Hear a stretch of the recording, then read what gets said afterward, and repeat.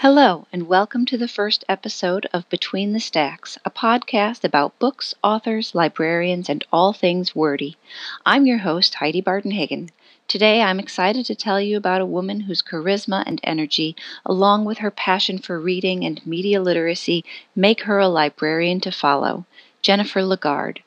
Jennifer started her career with a decade of teaching middle school language arts before moving to the library, where she worked for 7 years. She followed that with a short stint as the statewide librarian for the state of North Carolina, where she provided professional development for all libraries across the state. She eventually moved back to Washington State to work in the Evergreen School District in Vancouver, where she is still. She also travels throughout the country promoting teacher librarians as effective partners of literacy and learning in schools. She is known as a specialist in media literacy. Jennifer believes that libraries have the obligation to be egalitarian spaces, and librarians have the obligation to create spaces where all children see themselves in the resources and where all children can explore the idea of being different from themselves in books. LaGarde talks about the role of the teacher librarian as including a few goals.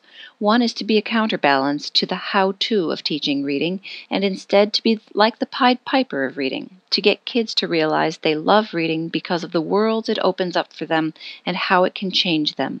Another goal is that librarians need to help kids understand that they should be interrogating with skepticism information they come across so as to become more critical thinkers. She sees this ability as an important one for young people to have in today's society.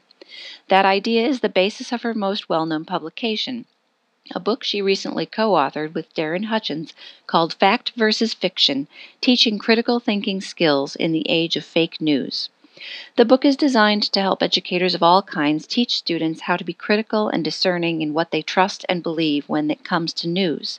It is a call to action and gives teachers and librarians the tools to truly act on that topic. I enjoyed reading the book quite a bit.